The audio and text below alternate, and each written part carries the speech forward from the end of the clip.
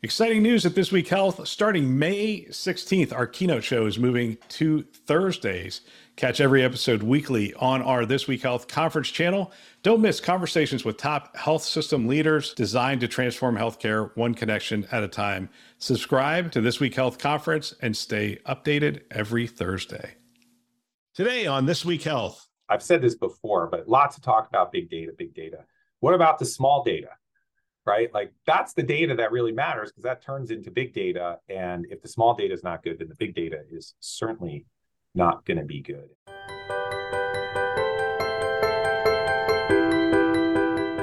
Thanks for joining us on this keynote episode, a This Week Health conference show. My name is Bill Russell. I'm a former CIO for a 16-hospital system and creator of This Week Health, a set of channels dedicated to keeping health IT staff current and engaged. For 5 years, we've been making podcasts that amplify great thinking to propel healthcare forward.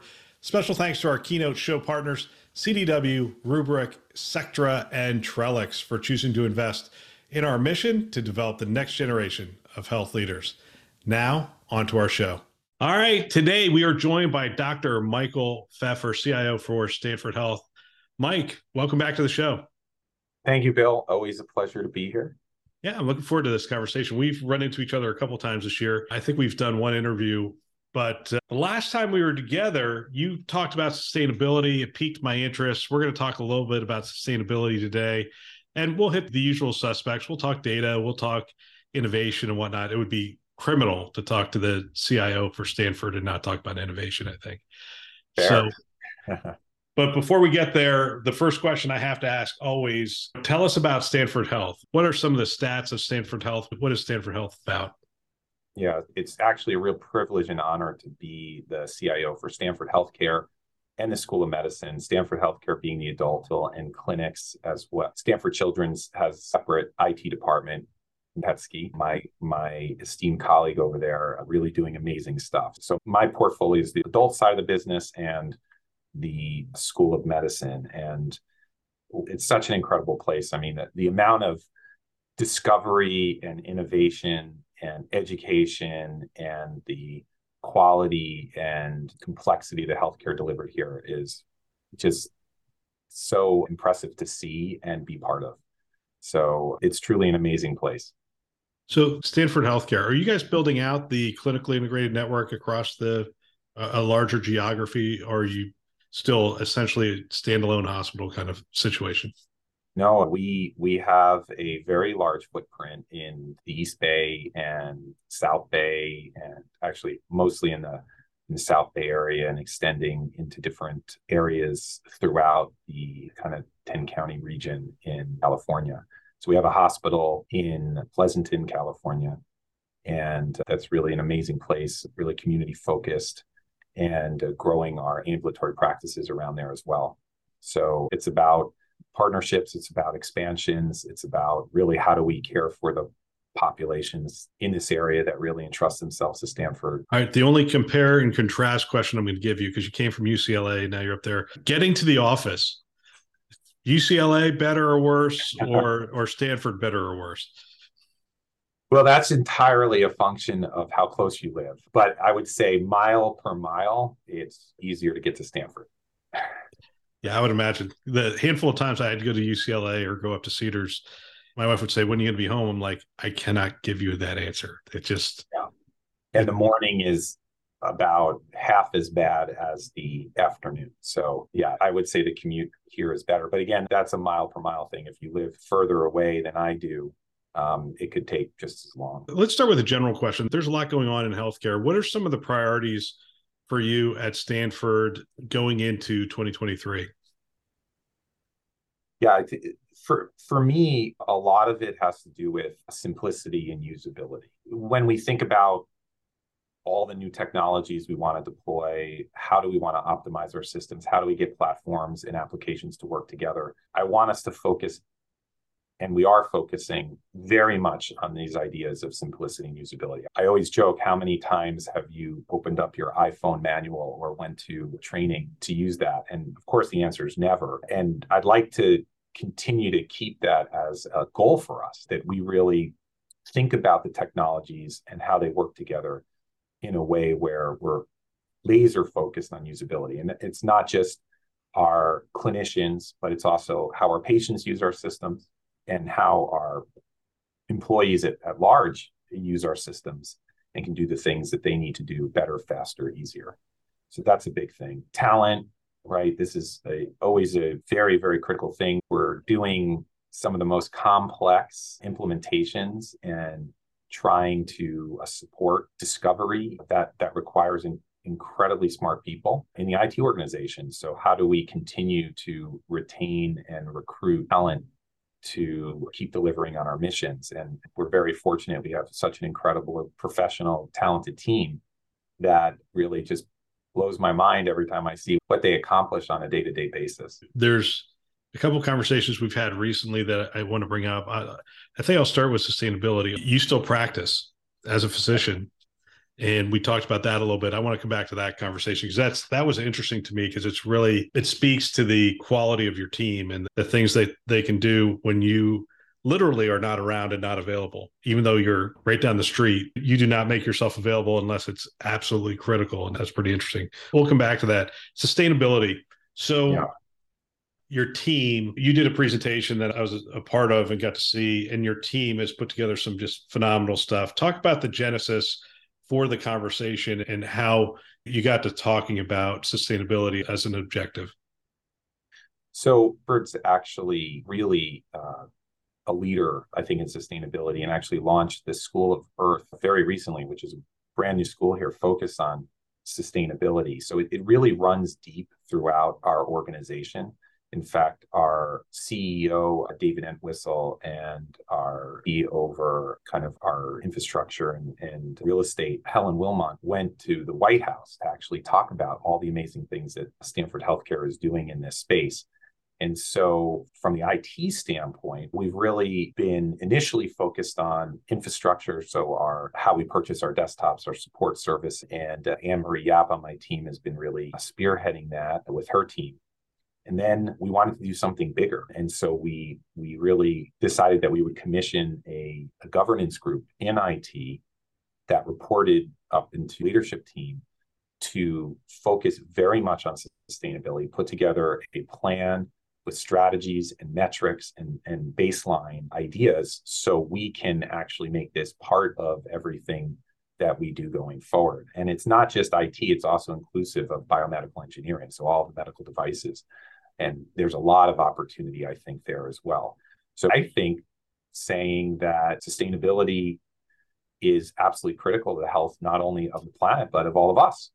And so it has to be part of what we do, especially in healthcare, to be able to not only support the business, but do so in a sustainable way. It would be interesting to talk about low-hanging fruit here. But you and I were talking before the show because I was looking through our catalog. Now, we've been doing interviews for 5 years. And we have literally thousands of interviews, and sustainability was really only mentioned like 3 times, right? So think about the context. The context is I'm interviewing somebody who's highlighting the things that they're proud of and excited about at their health system, and only 3 times in the last 5 years. But one of those that the whole show was really about was one of the HCA CIOs. And I think that speaks to the same thing that you were talking about, which is there's a very pragmatic reason to approach sustainability, not just the obvious. It's good for the planet. It's good for long term. It's good for us to continue to be a viable species. But there is pragmatic savings to approaching this correctly. Yeah, I think so for sure. I mean, a simple thing, right? How often the monitors stay on throughout the hospital? Do we need all the computers that were there? We can use data and determine are they being used? Should we not use them, move them somewhere else, turn off the monitor? There's a lot of very, very simple things. And then you can get way more complicated in how you do this. And partnering as well with the vendor community, lots of opportunity, lots of companies talking about how they're going to be sustainable. And that's who we want to do business with. We want to do business with companies that really take this seriously. For example, we have a colo data center and they're carbon neutral. And that was a really big piece of why we chose to partner on that. So I think there's huge opportunities. I think you're right. It's not only the right thing, but if done appropriately, you can, I think, save money and put that money back into doing what we do best, which is caring for patients and supporting discoveries in life sciences. One of the interesting conversations that ensued, because it was you, I, and a bunch of CIOs, was we were talking about life cycle of equipment. And you just posed the question. It's like, who determined that 3 years was the right life cycle? Who determined that was 5? It's just asking those questions. Right. And it was interesting to see the going around the circle, like, isn't that like the industry standard? Do you question such things? And you can, and we have data to support. You could probably get 4 years out of this. Or we used to be guilty in healthcare of trying to make a PC last for 10 years. That's a whole other thing. Right. Right. Yeah. I mean, some equipment gets used very heavily and should be replaced. Going back to usability and simplicity, there's nothing worse than using a computer that's very slow or really needs to be refreshed, or a battery that dies very, very quickly. But on the other end, there's a lot of equipment that's functioning just fine, yet it's, quote, end of life. It's due for its refresh cycle or whatever. But where does that stuff go? Parts of it can be recycled, obviously, but it doesn't all get recycled. And there are issues with recycling too. So how do we make the most out of the equipment that we are using? And when it does come time to replace it, we think about, well, what's the next best sustainable approach? And so I think there's a lot of opportunity there for sure. The cloud obviously poses some really opportunities in sustainability, but it's really that partnership with cloud vendors to make sure they're sustainable. The hardware is somewhere, right? Whether it's in the cloud or it's in a colo or it's in your own data center, right? The hardware is somewhere. And there's a lot of talk about disaster recovery in the cloud and things like that. But if everybody needed disaster recovery at the same time, or there's regions that need it, where's all that equipment? Where is that going to come from? So it's that partnership, I think, that's really going to make this work. Yeah, I remember reading about Microsoft's initiative, and they were essentially putting data centers at not the bottom of the ocean, but they were literally submerging them.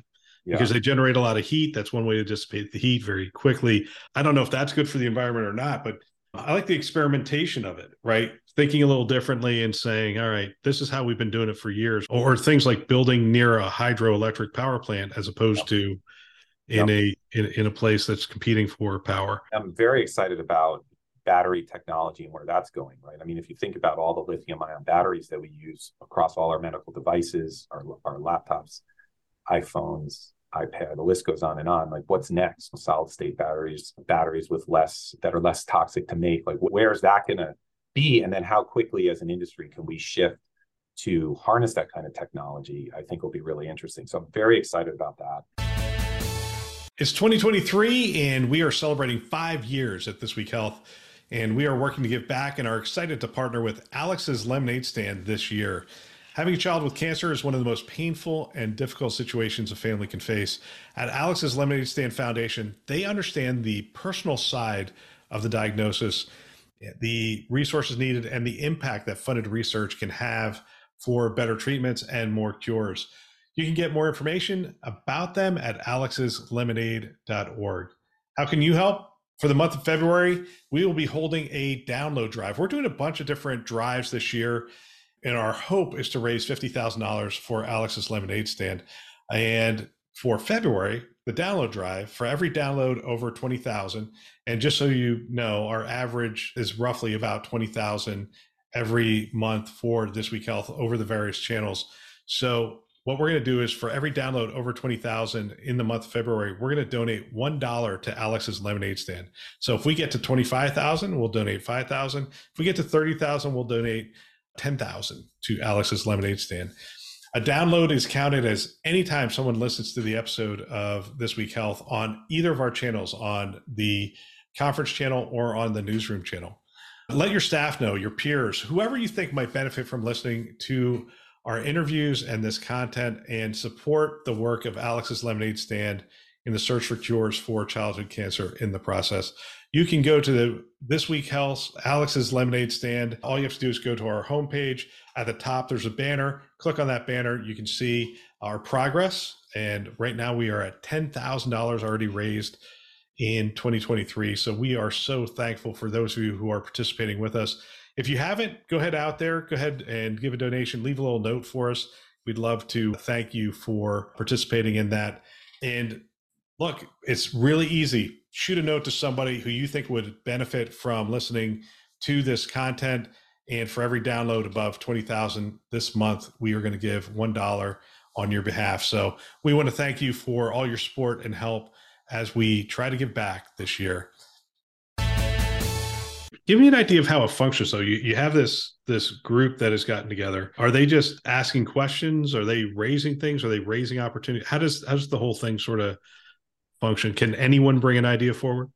Yeah, so absolutely. We want to have wins. So what we need to do first is measure how we're doing across the different modalities of our organization.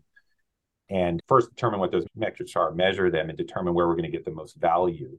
And so we have lists of initiatives that came from all different aspects of our IT organization. The committee vets them and comes up with basically, here are the initiatives that we're going to focus on this year, and then measure our success on that. And again, it's not in a silo within our IT organization, but it's in partnership with the larger healthcare organization and then the university, because we don't want to duplicate, and we want to partner on where there's opportunities that cross all of the entities. So that group then interdigitates with the other groups throughout the health system and the university, so that it all comes back to our sustainability group. And that group then reports out on a quarterly basis to myself and my leadership team. So it's always front and center. And so that's how we kind of have built it into the way we're thinking about really weaving sustainability into everything we do. Talk to me a little bit about measurement, and then we'll move on from here. So it would be interesting to have like awards at the end of the year for the health system that does X, Y, or Z. But if you asked me to put that award together, I'm not sure what I would measure. So I'm curious what measures you guys are looking at. Yeah, I mean, that's a great question. It really depends on what strategy or what potential opportunity you have. So let's go to the refresh cycle question. You can measure how often you're refreshing your equipment that potentially doesn't need to be refreshed, or how much potential savings there could be there. Power utilization is another one. Is there a way that what's our baseline power utilization across our systems, data center, however, and how much do we want to reduce that over the next year? And then look at what are the strategies that we are going to use to do that. Waste is another one. How much waste are we generating? Can we improve that somehow? The list kind of goes on. And that would be really tough, I think, to potentially think of an award based on metrics, because they're going to be unique, and that different organizations are going to potentially have different opportunities based on where they are. What's the collaboration with the health system and the university? So, yeah, I mean, it's a good point. I mean, progress against the baseline essentially is what we would look for. Or even the idea, like if you embed it in some of the current awards or stages that we currently do, it could start simply as, do you have a committee that looks at that? And do you have a number of initiatives that you're tracking? It could be as simple as that, to say, okay, well, yeah, now we have a group thinking about it. That could go an incredibly long way. It would be interesting to incorporate it into Most Wired, wouldn't it? Could be. Yeah, I don't know. Just throwing it out there for somebody who's connected to Most Wired. Look, it couldn't hurt, right? I think the other thing is you could gather data and learn before you would put in place some metrics. So like, what are people doing across the enterprise? Are people thinking about these things? When I come across people in this and talk about this, people are very excited. So I can't imagine that there wouldn't be an opportunity. Well, let's talk about people and leadership. And I'll get back to that story of you practicing, but I want to start with you. You guys have a beautiful campus, beautiful place to work. Are you guys back on campus now, or is it still kind of a hybrid situation? In terms of the IT department, it's a hybrid. So we have professionals on site, obviously, and we have a hybrid and we have fully remote. And actually, in the beginning of the year, we're doing some work on our office space to make it a more collaborative place when our hybrid employees come back to the office more regularly. And when I say regularly, that's the wrong word, because it's really about value. And so what we're trying to do is really say, okay, what's the value of you coming on site? Well, collaboration with other teams, Sometimes you need to get into a room and whiteboard a very complex problem out. Going to the business, rounding, those are really great reasons to come on site. Coming on site and sitting at a cubicle and doing 8 hours worth of work, not a good use, not very valuable. And so it's really changing the mindset. There's the new way to work. I mean, there's many, many ideas and philosophies, and I'm not saying I have the right answer, but I'm trying to approach this from a value standpoint. I really want the in-person interactions and coming on site to be valuable. And healthcare is an in-person business. I mean, yes, we do video visits and such, but it's an in-person business. I haven't yet seen a surgery done fully remotely. Someone's got to be there to like actually hook up the equipment and such. I know there are some examples of robots being controlled remotely for surgery, but the patient isn't in their home. So it's still an in-person business, especially on the other missions, education, research. I mean, we need to be there to support. So it's making sure that we're connected, we have the relationships, we understand, and that there's value to those in-person interactions. So that's kind of how we're really thinking about it. And from a recruiting standpoint, this has to help you to recruit the best talent. I would assume just being able to have that kind of flexibility with regard to where they're going to work. Are you, as you go out and look for new roles, are you looking for a healthcare background as much as you're looking for a specific technology background or temperament, personality, and those kinds of things? How do you weight that stuff? It varies and it depends probably on the role itself, but fundamentally it's someone who's really, really excited and passionate about our missions. That's why you do this. And I think you've seen all the stuff in the news, right, about the tech industries and how they're laying off people. And this is a real opportunity to come to healthcare and be part of something that's truly amazing, where your work really impacts patients' lives and hopefully gives them a chance to add to their life story, support our researchers, help train the future clinicians. It's an incredibly exciting and important place to be. So that excitement, that passion about our missions is really critical. Yes, it's still a relationship business. So really being collaborative and wanting to be part of something bigger, I think is really critical. And then the skills and everything, we want a diversity of skills, a diversity of experiences, diversity in general, because if we're going to actually truly be highly successful on health equity, we need to have a very diverse IT organization to be able to support that. Describe for me, when you are practicing, now I know you still do email at night and we all do that kind of stuff, but when you're practicing, you really do focus on your practice. Like you're practicing medicine and the IT team, your team is supporting you in that. Talk about how long do you go about doing that, and how does your team respond during that time? How do they function during that time? Yeah, well, they probably function better. So, no, I do a week on service. I'm a hospitalist, so I take care of patients in the hospital. Again, a real privilege to work with the residents and medical students here at Stanford. I mean, I learned so much from them. Hopefully, they learn from me. And of course, the greatest teachers of all are our patients. So I get to really dive in there, see how our technologies are working, get an opportunity to care for people. And during that time, my leaders in the IT organization and of course the teams do phenomenal work. And if they really need me, they'll ping me. But fundamentally, I try to debrief with them after the week on some of the things that I've learned and seen. And it helps really, I think, cement our focus on usability and simplicity on how the work is being done. And then, of course, there's things to celebrate. There's a lot that works really well. And I think often we focus on the things that don't work well, but there are a lot of things that work really well. So that's really important to me. And I'll often take people on rounds with me too from the IT department or other areas so they can see what it's like. And that's a lot of fun, especially to hear what they think afterwards. You know, it's interesting, the email thing. I've really tried it. I'm trying very hard not to do emails after hours or send them out. I might type them and they all have save for later or send later, which I think is an amazing feature. But I really believe like we got to figure out better ways to help people disconnect. Yeah. Not just healthcare, it's everything, right? I mean, I bet if we looked at sleep patterns since the introduction of the iPhone or the smartphone, like they wouldn't be nearly as good as they were. I mean, I don't know, maybe that's true, maybe that's not true, but we have to figure out ways to disconnect. And when we venture into the whole discussions on burnout, it's individual, and it's, I think, having some ability to disconnect technology. Yeah, I don't want to go into this too far, but some of the stuff I've read on sleep, I mean, we sit in front of these screens and it actually communicates to your brain the sun has risen. Like, yeah. It's going to take a little while of you being in the dark before your brain goes, maybe that was a false signal. Let's go to sleep. And just anecdotally, my two parents are in town. My mom and my dad are in town, 85 years old.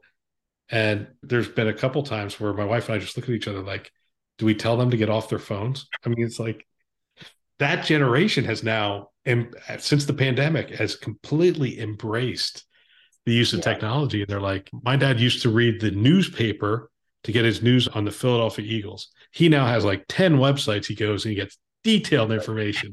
He's just like, this phone thing's amazing. I'm like, you realize the internet's behind that phone thing? He goes, no, it's on my phone. I'm like, super easy. Now, I was talking with our chief technology officer here, Christian Lindmark, and about traveling back 20 years ago and traveling now. And if you wanted to get around somewhere, you'd have like a map or a guidebook, and you'd walk around, and you'd kind of get lost and end up in places that you probably would have never had visited, but are amazing and some of your greater stories. And now you never get lost.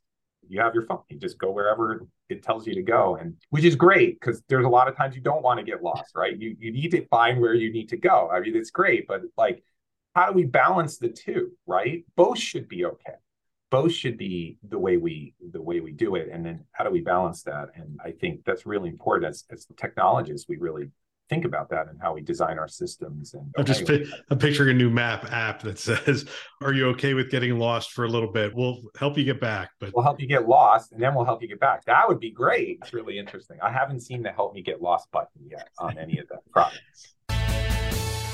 If you haven't heard yet, we're doing webinars a little differently this year. We got your feedback. You wanted community-generated topics, not vendor-generated topics. You wanted great contributing panelists, definitely not product-focused, more focused on the challenges and the problems that we were facing in healthcare. We are only making these available live, so we are making them more dynamic in nature, and we're doing them on a fairly consistent time, as much as we possibly can, the first Thursday of every month. The next webinar is going to be on March 9th. Which technically is not the first Thursday of every month, and I apologize for that, but I'm actually on vacation that day. So March 9th is going to be the webinar, and we're going to continue our leadership series. We're going to be talking about the changing nature of work. And a lot of things have changed. The pandemic drove us to work out of our homes. What does that mean? What does it look like? How are we making decisions? Are we making data-driven decisions on that? How are we maintaining culture? How are we hiring? Are we hiring differently? Not only that, not only focusing on IT and the roles there and the challenges there, but also on the challenges that our health systems are facing, the changing nature of work as we move into working at hospital at home and some of these other care venues.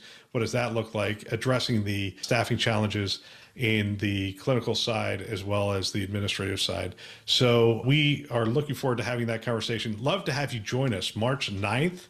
Keep an eye out. We're going to announce who the panelists are going to be. I currently have my feelers out for some people, but you can count on the fact that we're going to have great panelists. We're going to have a great discussion. You can sign up on our website, thisweekhealth.com, top right-hand corner. The cool thing about that is you can put your question right in there. And I give those questions to the panelists ahead of time, and we make sure we integrate that into the discussion. So sign up today. Hope to see you there. Let's hit innovation a little bit. In what area are you seeing Stanford really pushing the envelope with regard to technology or data at this point? Yeah, I mean, Stanford, the amount of innovation that comes out of here is mind-blowing. And I think one of the challenges is defining what is innovation. And I think there's many levels of innovation, right? I mean, there's innovations that's happening in the day-to-day, just how do we tweak things to make them better, faster, more efficient, more automated, all the way up to spinning out a company that, does something. Yeah, really. We could push the envelope right now in healthcare if we made all aspects just easier, simpler, like you were saying earlier. Yeah, just simpler. And so there's many innovation opportunities across the spectrum. And so trying to really say innovation is everybody's responsibility. It's not, there isn't a group over here that's going to innovate there. So as the IT department, right, our job is to figure out how to help make these innovations happen a lot faster. And so we're spending a lot of time thinking about how do we do that? And how do we do even better on bringing things into healthcare? So an example is we recently appointed Dr. Nigam Shah as our chief data scientist for Stanford Healthcare and partnered him with our prize architect, Anurang Revri, and basically with focus on how do we bring AI into the clinical space in a sustainable, different kind of sustainable, but sustainable, scalable, thoughtful way that solves problems for the care operations and really exciting stuff. So thinking about platforms, thinking about standards, thinking about frameworks, governance, value assessments around potential algorithms and how they would actually scale. All those innovations are not going to come from Stanford per se. We may partner on different ideas around AI, ML, all those fun buzzwords, but they're really nothing until they actually get into use and then are monitored and are cared for, and they need that kind of oversight in order to be successful both at scale and long term. So that's just one example of how we're thinking about innovation. There's also this amazing program, Stanford Medicine Catalyst. It's run by two phenomenal leaders here, Michael Hollis and Ewan Ashley. And it takes just incredible ideas that come from Stanford Medicine and through a very extensive process gets from hundreds down to 8 and basically provides them the resources to implement and scale and take their ideas, hopefully one day to market. And so we're involved in that in the IT organization and really supporting some of these just phenomenal ideas that come out of the Catalyst program. So just 2 examples, and the list goes on and on of. Is that an incubator or an accelerator? How does that function? Yeah, I guess I would call it more of an accelerator because the ideas, it's not incubating ideas per se. It's more, here's the idea, or there's an initial product or something to that effect that then is accelerated through the process. Amazing. That's a lot of fun. I want to ask you about data. I mean, you talked about building that team who's bringing AI. And I think we assume from the outside that an organization like Stanford understands the need for data governance. And you, as the CIO, never have to have conversations about it because everyone just sort of gets it and the data is all clean and ready to go and whatnot. But I would imagine your AI initiatives get stalled just like every other health systems based on the quality of the data and getting it out there. Talk about some of the initiatives or challenges or initiatives around really cleaning the data to make it useful. Yeah, it's a great point. I mean, I've said this before, but lots of talk about big data, big data. What about the small data? Right? Like that's the data that really matters because that turns into big data. And if the small data is not good, then the big data is certainly not going to be good. And we've seen this play out over and over and over again. So how do you get good small data? I mean, you got to make the systems usable and simple, right? So it goes right back to what we were talking about in the beginning. And that the right people are entering that kind of data into the system so you get it as accurate as possible. And then how do you aggregate it all? And it's a really important on how we think about this. And data governance, of course. Of course, we have a lot of work to do in this area. And our chief analytics officer, Johan Vedith, is spending a lot of time with his team really thinking about the new enterprise analytics strategy. Like, where do we go from here? Obviously, there's tons of data. We can build lots of dashboards and reports and everything like that. But what's the next step? And imagine that you are in your workflow doing whatever it is that you're doing, and an analytic or piece of information that's absolutely relevant to you is presented to you in a way that you could actually do something with it. And I think that's where I'd love to be. And you've seen dashboards, right? They have like all these graphs and lines, and you look at it and you're like, wow, this is really amazing. That's a lot of data, but what do I do with it? It's so complicated. I want to get to like, here's a number 4 of something, right? And that's all you need to know, because it really should be two and it's four. And maybe here's two things you can do of why it's four and not two, right? And so now that could be really actionable if it's presented in a way that's personalized and in your workflow. So I think as an industry, we have a long way to go. The beauty of the iPhone or the Mac interface in general is the things they've said no to. If you remember PCs back in the day, we used to have like all sorts of menus and things all over the place. Like everything had to be like right there for you. But what Apple did for us is they really showed us human-centered design. They really thought it through, and they said, no. The design's really about what you say no to, and make it as simple as possible for people to access what they need. And with analytics, it's interesting because we're, as healthcare, we're generating more data daily than we've ever generated in history. I mean, just an amazing amount of data. And more it's going to get to be, all right, I'm a cardiologist and I'm working with this patient. I need 4 pieces of information. Give me those 4 pieces of information. Now, if I want the graph and whatever, I know intuitively that I click on that and boom, there it is. And I can look into more detail, but don't put it all on that screen. Just put 4 things I'm looking for. Yeah, it's hard. I mean, it says, because every clinician thinks a little bit differently, and all data is not created equal, in the sense of some could be more meaningful in different situations than not. And really trying to figure out how to show that, I think, is really complicated. But, you know, a good example that I love is that your energy provider, right? You get an email. It's like, this is your energy usage. This is your peers' energy usage in your neighborhood, right? You're doing well. Or, wow, you really used a lot of energy this month. And it's really actually been very successful. One data point, that's it. It's like your energy usage and how you're comparing to your peers in a very simple graph that's emailed to you. And it really gets you thinking like, wow, why was I so high last month? Oh yeah, I ran the air conditioning too much. I'm going to change that.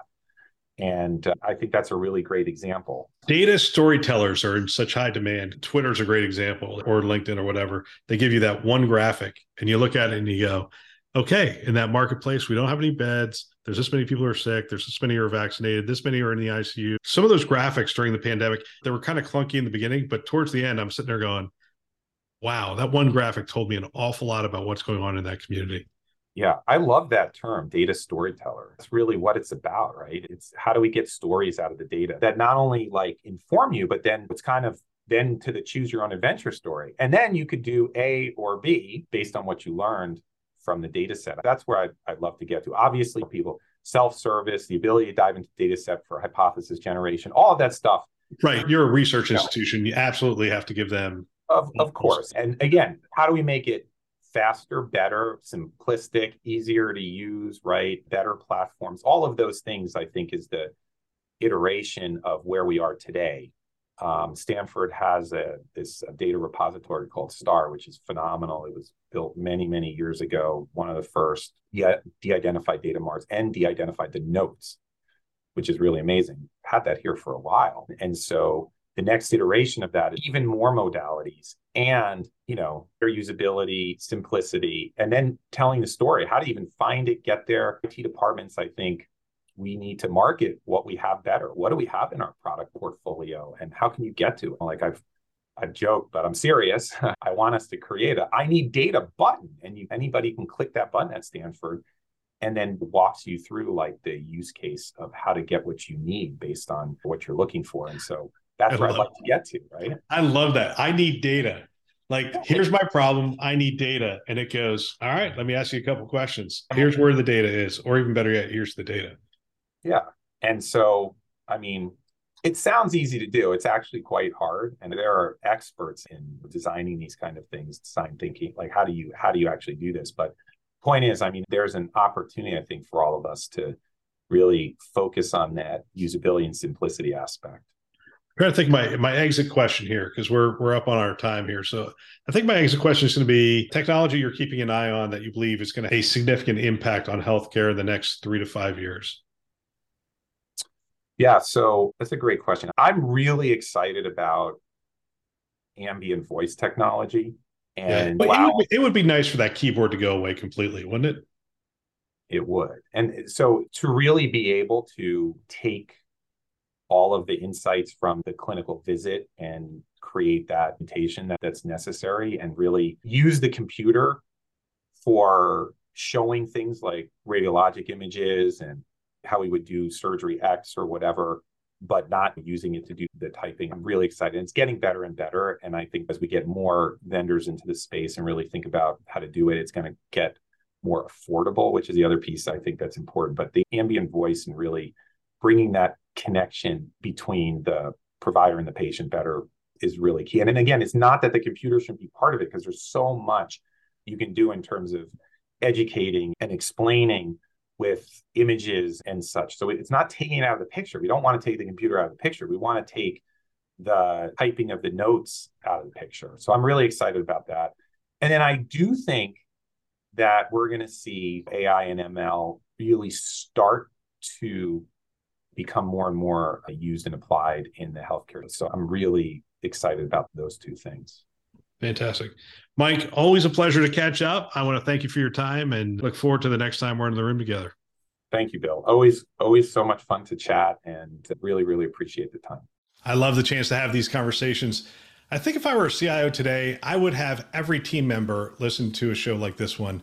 I believe it's conference level value every week. If you want to support This Week Health, tell someone about our channels. That would really benefit us. We have a mission of getting our content into as many hands as possible. And if you're listening to it, hopefully you find value. And if you could tell somebody else about it, it helps us to achieve our mission. We have two channels. We have the conference channel, which you're listening to, and This Week Health Newsroom.